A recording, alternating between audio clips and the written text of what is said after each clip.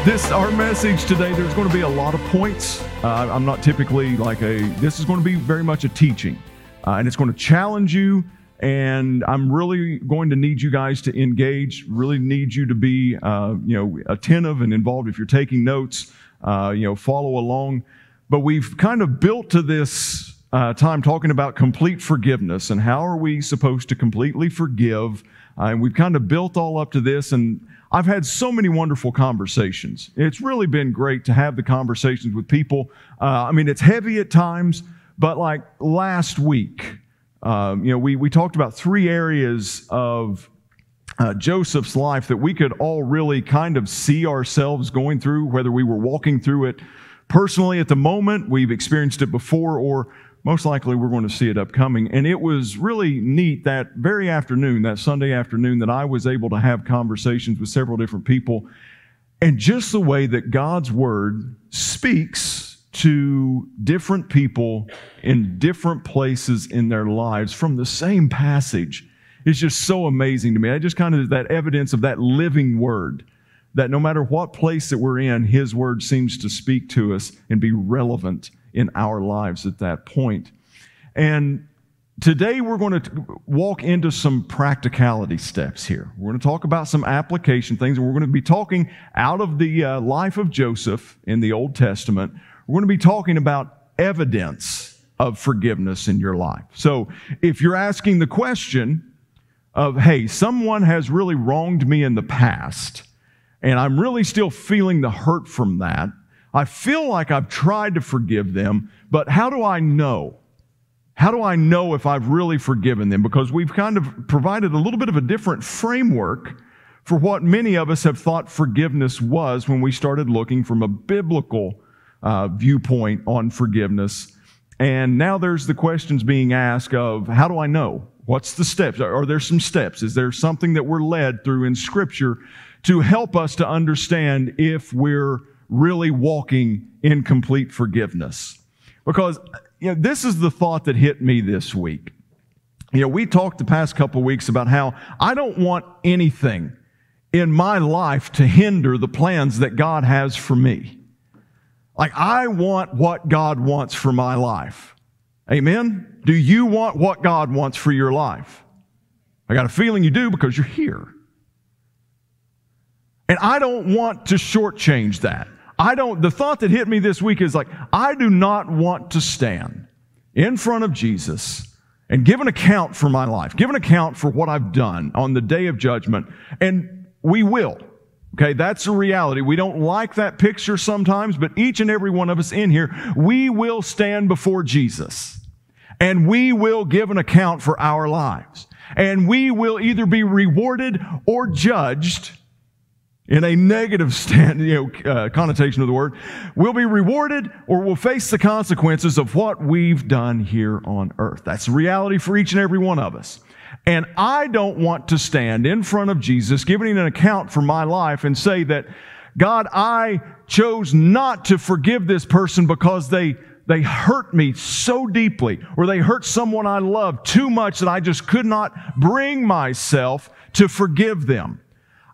In that moment, I don't want Jesus to respond to me with all the things that I missed because of unforgiveness and bitterness in my heart.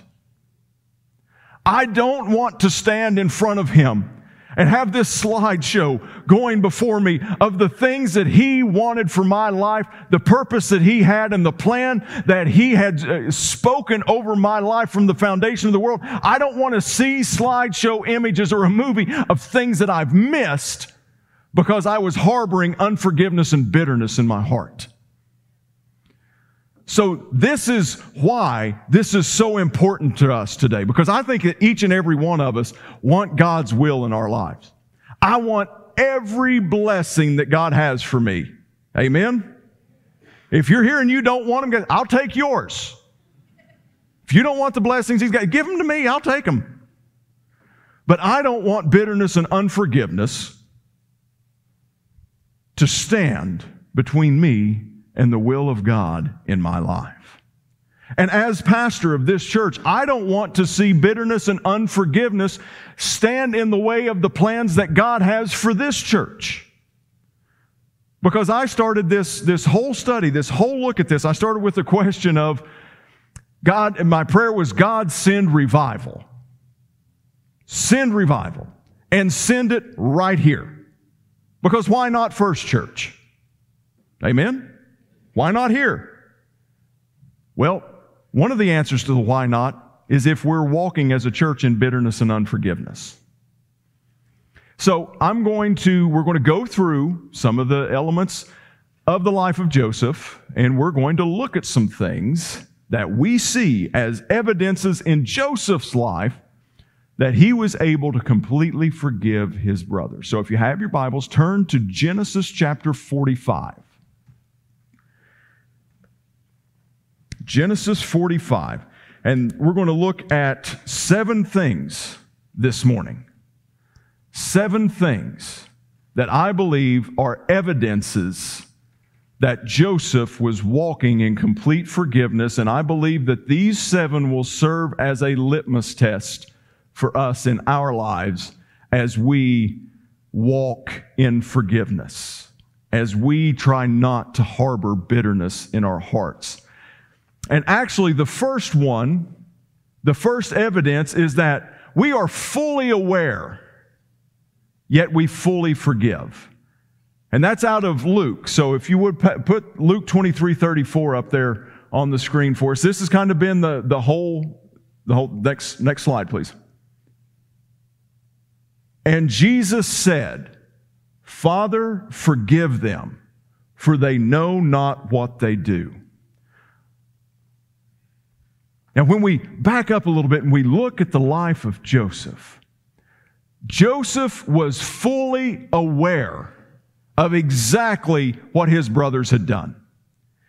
There wasn't anything that he wasn't aware of in his life, because you can trace it all back to the point of when he went out to check on them as a teenager.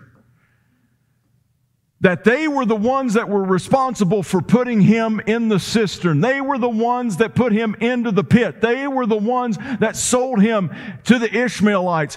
They were the ones responsible for the Ishmaelites taking him to the auction block and him being sold to Potiphar, captive, a slave, into an Egyptian master's home, found favor in the sight of Potiphar, was falsely accused by his wife, was thrown into prison, spent years in a prison, until finally his interpretation, the gift that God had given him of interpreting and having prophetic dreams, came to serve him, and he rose to prominence in Egypt.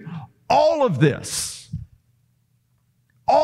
could be traced back to one event.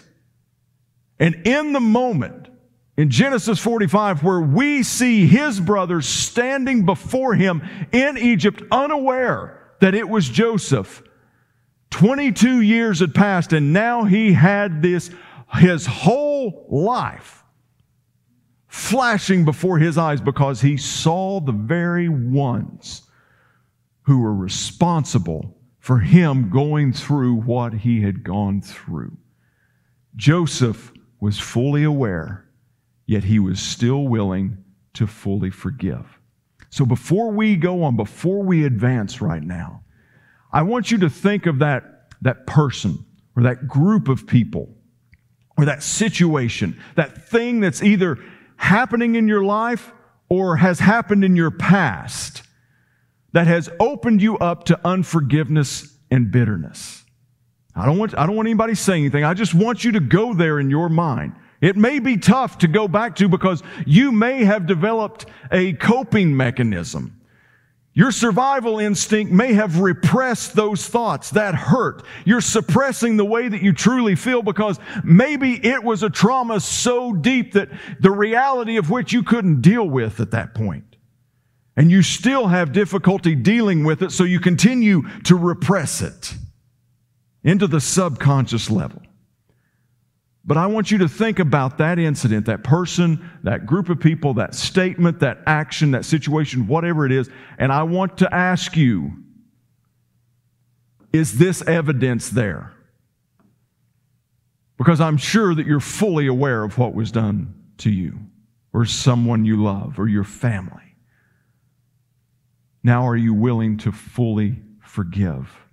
Because that's an evidence of being willing and able to walk in complete forgiveness. Because if we're fully aware but not fully willing to forgive, then we're going to harbor pieces of unforgiveness in our hearts, and that's going to lead to bitterness and resentment. And that will ultimately lead us to missing out on things that God has for our lives. Now, the second thing we can find in chapter 45 of Genesis, verse 1, and that is not making it known. That's a really gentle way of, don't talk about it.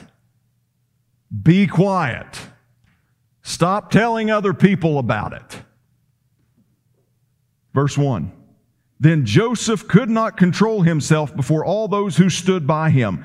He cried, make everyone go out from me. So no one stayed with him when Joseph made himself known to his brothers.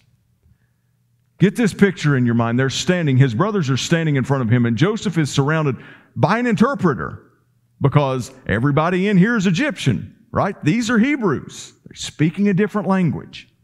So he's got his interpreter in there with him also. And Joseph in Egyptian commands everyone to leave except him and his brothers, even the interpreter. See, because Joseph was not willing to reveal what they had done to him in front of other people. Don't make it known. Stop talking about it. Quit recruiting people to your side. Because that's what we do, right? We get hurt. Our natural instinct is to, do you know what they've done to me?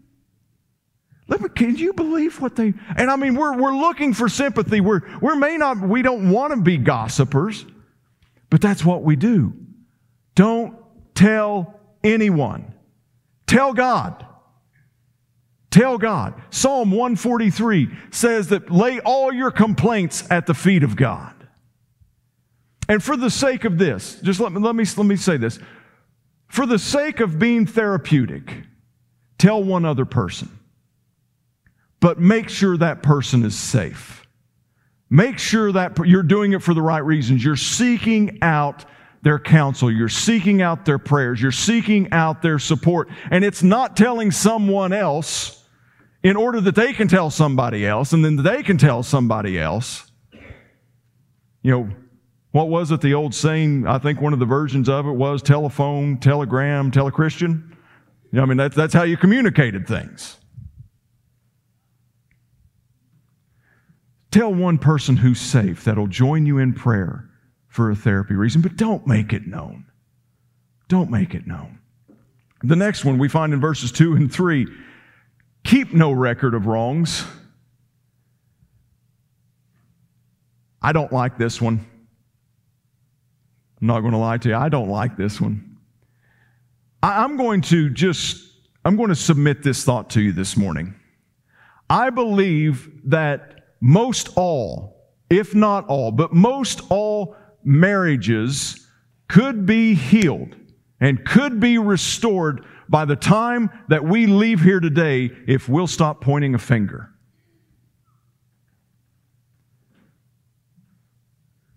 Because, why do we keep records of wrong? So we can revisit them, right?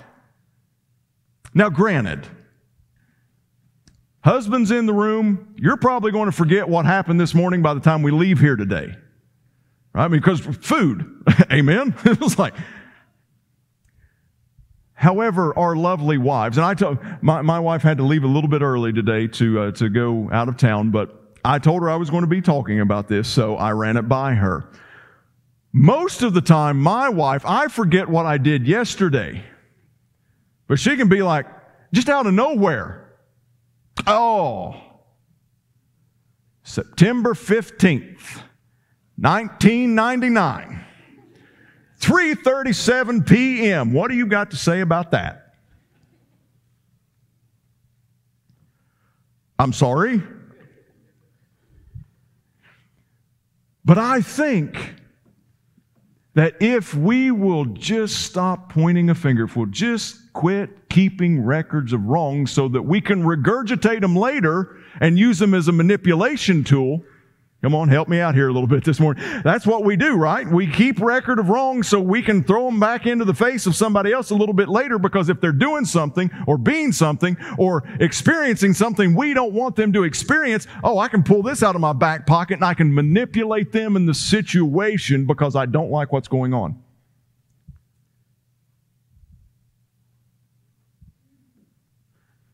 Selah, Selah.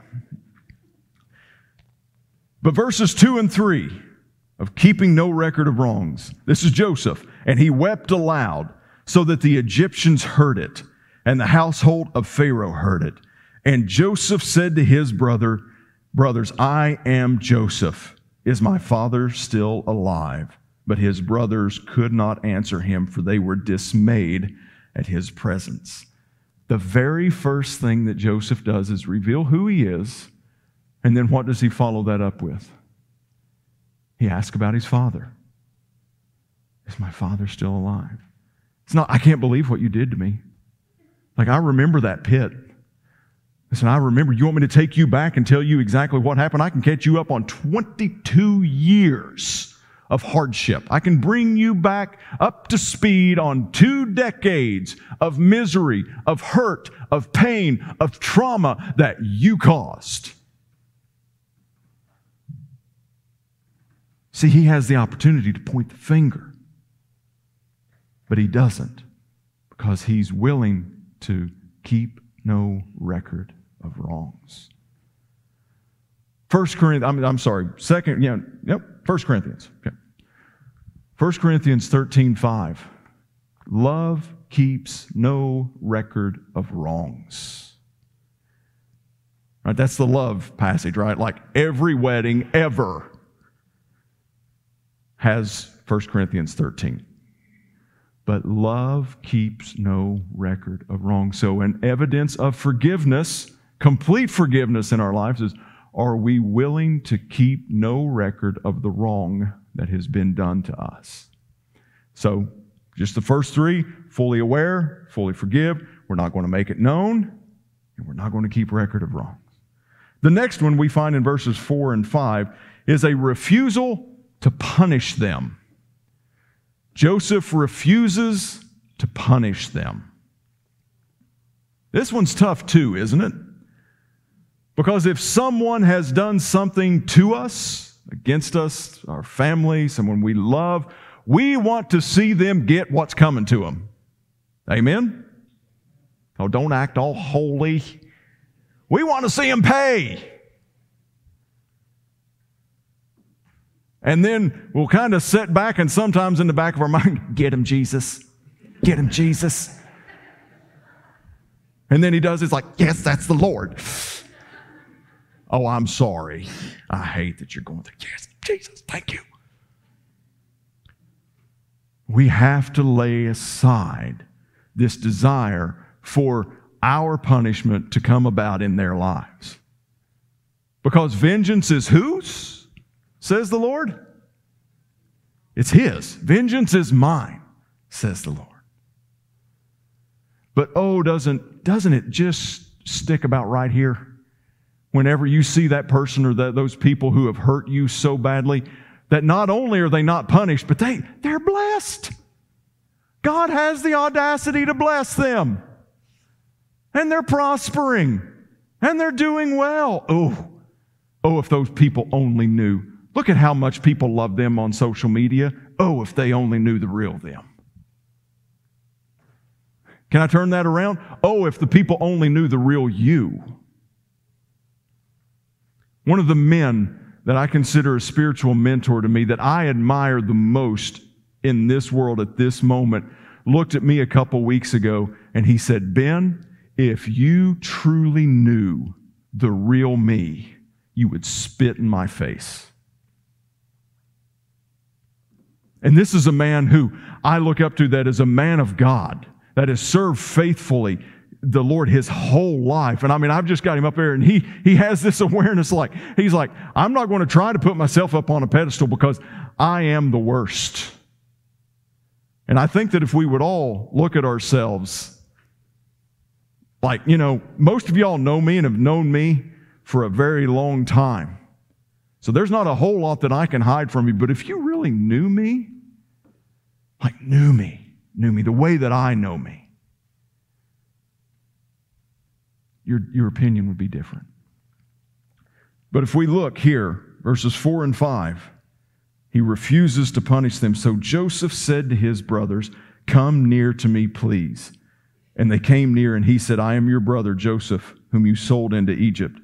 And now do not be distressed or angry with yourself because you sold me here, for God sent me before you to preserve life."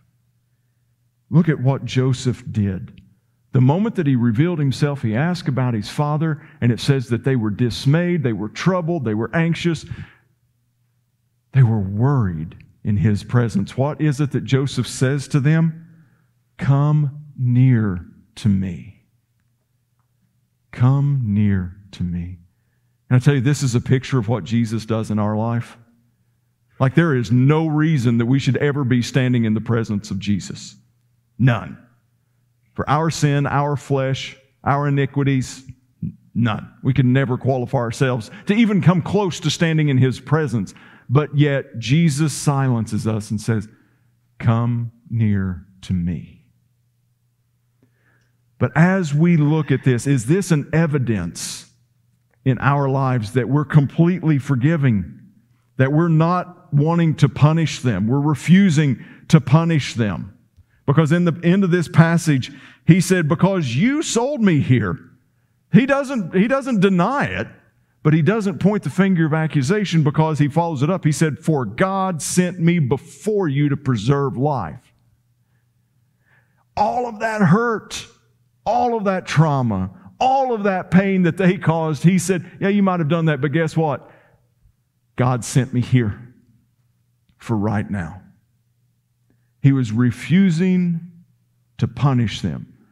1 John 4:18 says this, that there is no fear in love, but perfect love casts out fear. For fear has to do with punishment, and whoever fears has not been perfected in love. Let me ask you a question. Hold your hand up if this is you. How many of you have perfect love that you love others with? Yeah, me neither. But the love of Christ. You see, when the sisters were sending message to Jesus about Lazarus being sick, the message that they sent said, "Lord, the one in whom you love is sick, not the one who loves you." You see, our love is fallible. Our love is flawed. Our love is conditional. But His love is perfect.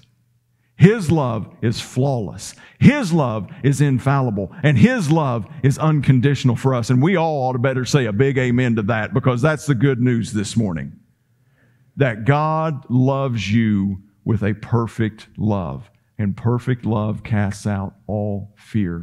And that's how we need to love others. Just like Kennedy read a little bit earlier. Love others the way that I love you and the way that I love them.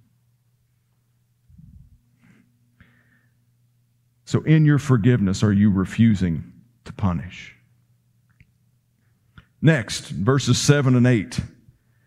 Not only do we refuse to punish them, we protect them with mercy and grace.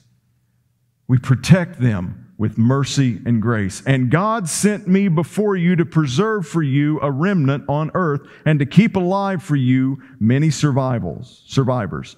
So it was not you who sent me here, but God. He has made me a father to Pharaoh, and the Lord of all his house, and ruler over all the land of Egypt." I want us to turn to John chapter 8. I want to read verses 7 through 11. They'll be up here on the screen. This is an example from Jesus' life and the way that He looks at guarding those and protecting people who are guilty of sin with mercy and grace. And as they continued to ask Him, He stood up and said to them, "Let him who is without sin among you be the first to throw a stone at her."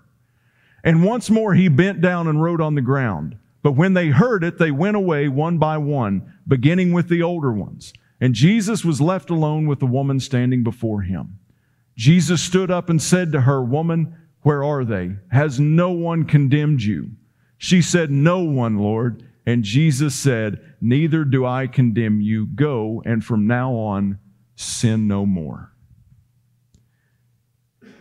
See, it's the mercy and the grace of God that we see evidence in this passage.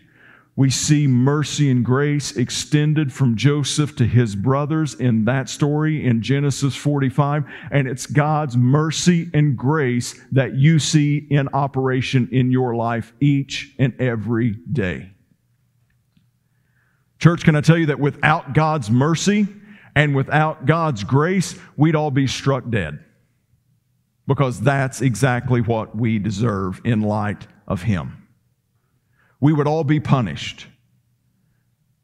We would all be far worse off than what we are right now. It is through His mercy and His grace alone that you and I are here this morning.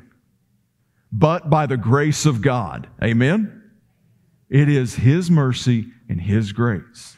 That's the conduit of His forgiveness in our lives. Because I don't know about you, but I am glad that God completely forgives me. And it's through that we are to forgive others. Because God protects us with His mercy and His grace. It is by the blood of the Lamb that we are saved. No other. No other. No other way, no other means, nothing other than Jesus Christ. That's how we are protected by mercy and grace. So, are you forgiving completely people in your life by protecting them with mercy and with grace? Little side note here. Never stop praying for mercy. That's how I lead my prayers now. Asking God for continued mercy. Because if He ever removes His mercy from my life, I'm done. Because I stand in need of His mercy every moment of every day. Never cease to ask God for His mercy. The next is verses 9 through 13 of Genesis 45, in which we're going to guard them from bitterness. Guard them from the bitterness that tries to establish itself in your heart against them. Verse 9, "Hurry up and go to my father and say to him, 'Thus says your son Joseph, God has made me Lord of all Egypt. Come down to me, do not tarry. You shall dwell in the land of Goshen, and you shall be near me, you and your children and your children's children and your flocks, your herds, and all that you have. There I will provide for you, for there are yet 5 years of famine to come, so that you and your household and all that you have do not come to poverty. And now your eyes see, and the eyes of my brother Benjamin see, that it is my mouth that speaks to you. You must tell my father of all my honor in Egypt and of all that you have seen. Hurry and bring my father down here.'" 22 years. 22 years. Joseph's been waiting on this moment. I want to submit to you that I think that in year 2 of his whole ordeal after he was sold into slavery, I don't think this would have been the message that Joseph would have sent back. In year 10, I don't think this was the message that Joseph would have sent. In year 20, but in year 22, God had been preparing him. Remember, we talked about that last week, that preparation that God takes us through, that even in the darkest of moments, God is preparing us for what He has in store for us. In year 22, Joseph protected them and he guarded them from the bitterness that had been in his heart for years before, because he carefully crafted the message that he sent back to their father, which protected them. Notice that Joseph said, "Here's exactly what you go and say to our father." And not a word of betrayal. Not a word of hurt. Not a word of incriminating language. Not anything that says, well, first, before I tell you where Joseph is, I've got to tell you how he got there. I've got to tell you all the wrongs that were done to me. No. Here's the message. Go and tell him that there's a place prepared for him now. So Joseph was able to completely forgive in 9 through 13 because he was able to guard them from the bitterness that he had dealt with in his heart.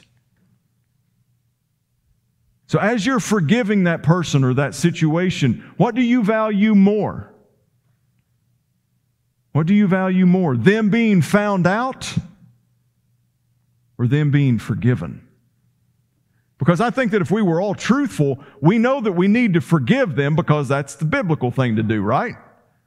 But our flesh, that little devil that's on our shoulder over here is going to go, make sure they get found out. Can't stand it if nobody knows what they did. It's hard, isn't it? Yes, preacher, that is extremely hard. I'm glad you asked. I've been needing to get that off my chest. That's hard. That's not natural for us to do. When we walk in complete forgiveness, we're no longer walking in the natural. We've entered into the realm of supernatural. Now, we can all get like, ooh, we don't like that word. It's all out there and stuff. Completely forgiving for us is not natural.